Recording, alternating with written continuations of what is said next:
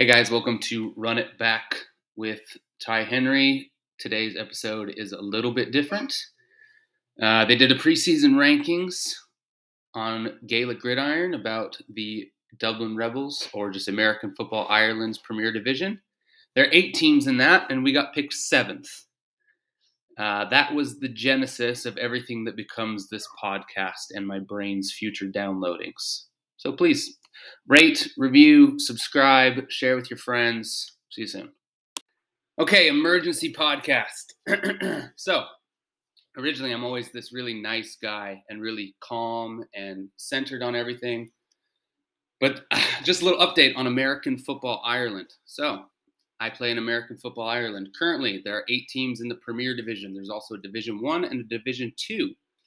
The league also has a podcast that is correlated with the league in their weekly breakdowns, touchdown scores, etc. They write little articles, they do little things. That's all.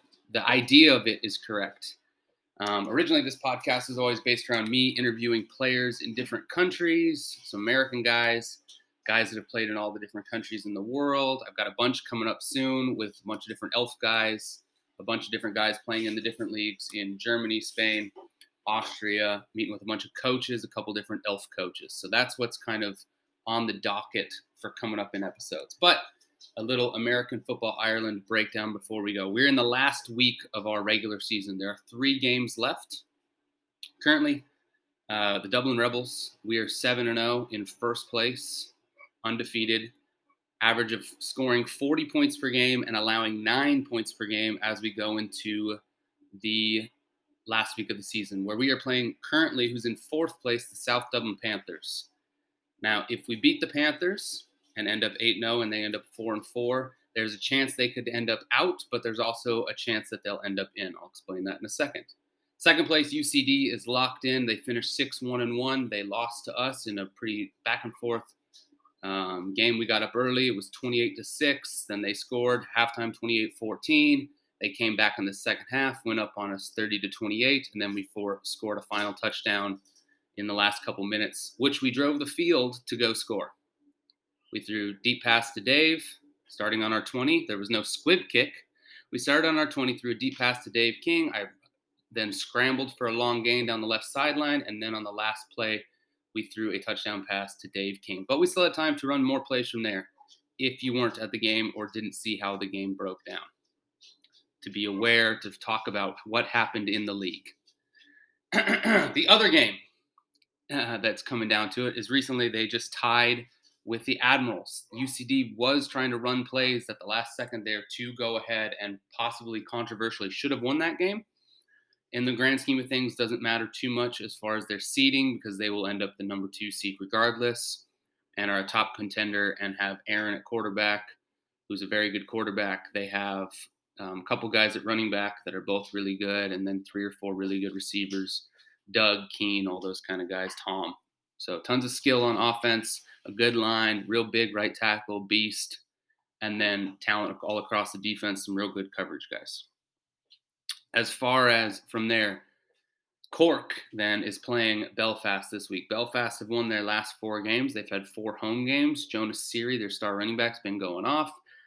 They've got a couple other good running backs. They've got a great offensive line. They've been working the play action game. They've buckled down on defense. Been getting pick sixes, returns for touchdowns. They've kind of been handling their business, but it's also been coincided with when they played the 4 weakest teams in this division. Like I've said, there's 5 teams in Ireland that are kind of a step above everybody else, as seen when we're playing teams at the next step down, like the Craigavon Cowboys, who it's great that they're still showing up. They're still trying hard. You really don't want to be burning people where they don't feel like they have a chance. So the relegation promotion system is fantastic, and I hope that they have a continued chance to keep recruiting, get Peter back in at quarterback. I saw their Panther game where they kind of moved him away from quarterback. He's a very good quarterback. Get Luis Alberto, number 9, the ball as much as possible, and they'll be fine going forward. The Belfast Knights will play the Rhinos. That game will kind of be the relegation bowl, so whoever loses that game will drop down a level. And then from there, whoever wins the D1 championship will come up and be in the Premier League next year. So the main 2 games this week then, besides that Knights Rhinos game, winner will move down. Winner will stay in, loser will move down.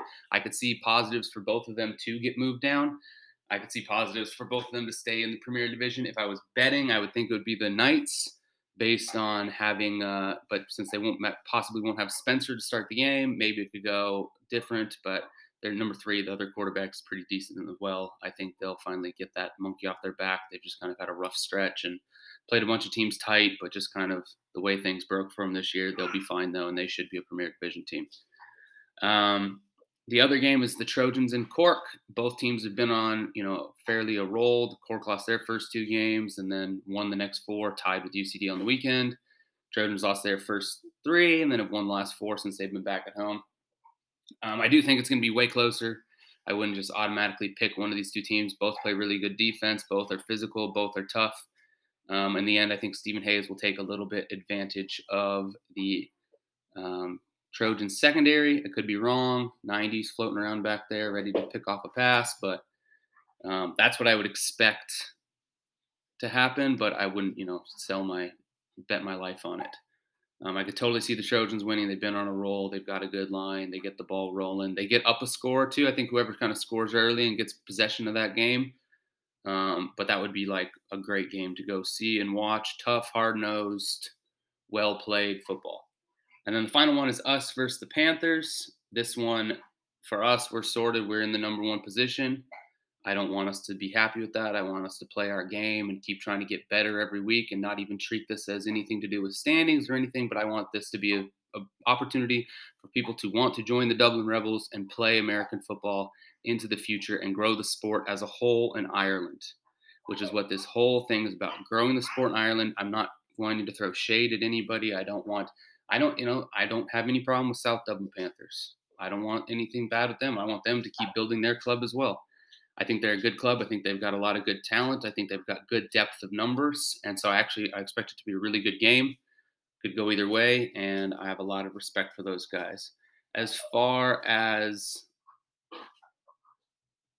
So basically, my main point here is the main hub of anyone finding the access to our sport in this island is a direct correlation to a podcast or to a write-up that I think needs to have just be held accountable with integrity.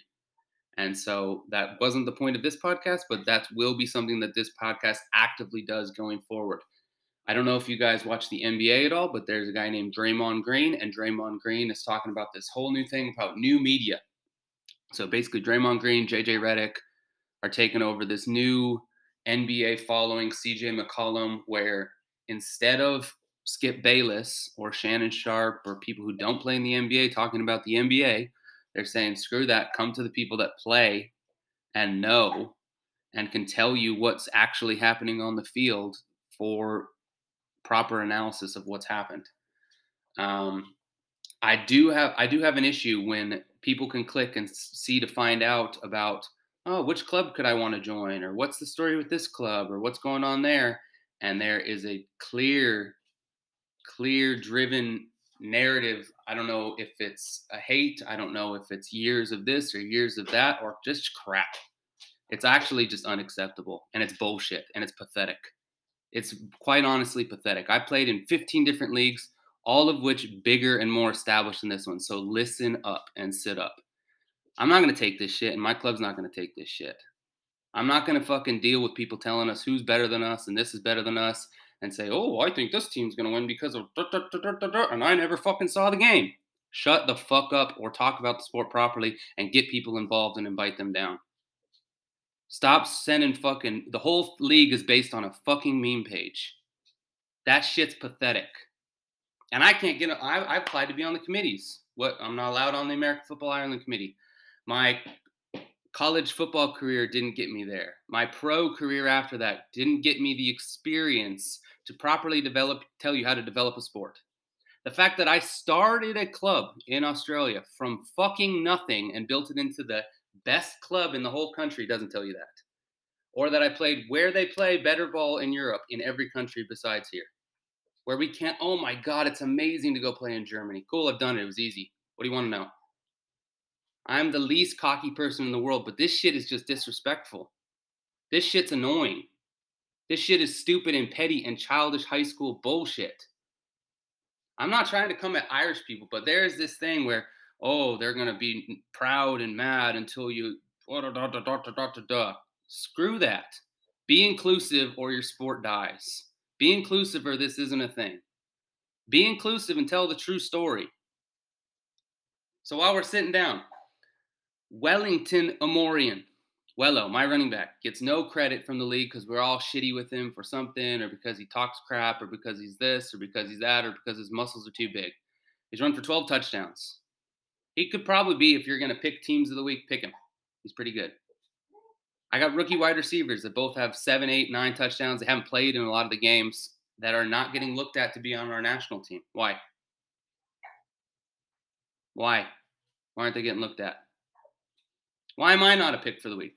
I have completed 73% of my passes. 73. I've thrown 17 touchdowns, threw 2 picks. I've thrown less picks than everybody else fucking put together. I've run for over 100 yards a game, more than 700 yards, and 6 touchdowns. We've scored more points than anyone else in the league and allowed less. But there's no get around the Rebels. There's no share the Rebels this. There's no any of that. Like, I'm not, like, it's petty. It's really petty. And so I was down to go along as the nice guy who was going to not hold people accountable, but that's done. If we intercept a pass and land in the end zone, we get the ball at the 20-yard line from now on. Sound good, league? So that's cool? I'm not going to take it at the 2 just because, like, oh, you messed up. If we do a QB sneak and we land in the end zone, that's a touchdown from now on. If they have guys run out on the field while we're running a play, you can't say, sure, grand, whatever. No, they had 13 on the field. It's a flag. Let's go. Like, hold yourself accountable. And I'm not going to be nice anymore because I'm the new guy on the block and I'm not going to hold them accountable and I want to be everybody's friend and super nice. No, I'm not. That's not happening because I'm trying to acquiesce to join this league to be part of our things. Like, I wanted to be involved with a couple different clubs here. People didn't reach out to me. People didn't invite me down. People didn't ask me to teach them anything. Why? Why would you be so stubborn that you wouldn't take someone else's advice or take someone's help? I've come in with open hands, open arms. Let me help. Can I be the coaching coordinator for the league to get everyone certified as coaches? No? Okay. Can I be a development officer? I started a gridiron club. I started one that had 200 members. Can I run the marketing plan for the league and tell you how to do that? Because here's a little hint for you guys. The Dublin Rebels have more than 1,000 followers, more than the league. And we have more followers on every single platform than the league. Our club has more than the league. So how is our team not going to have more players than your team? Huh? A lot of teams run stuff really, really well.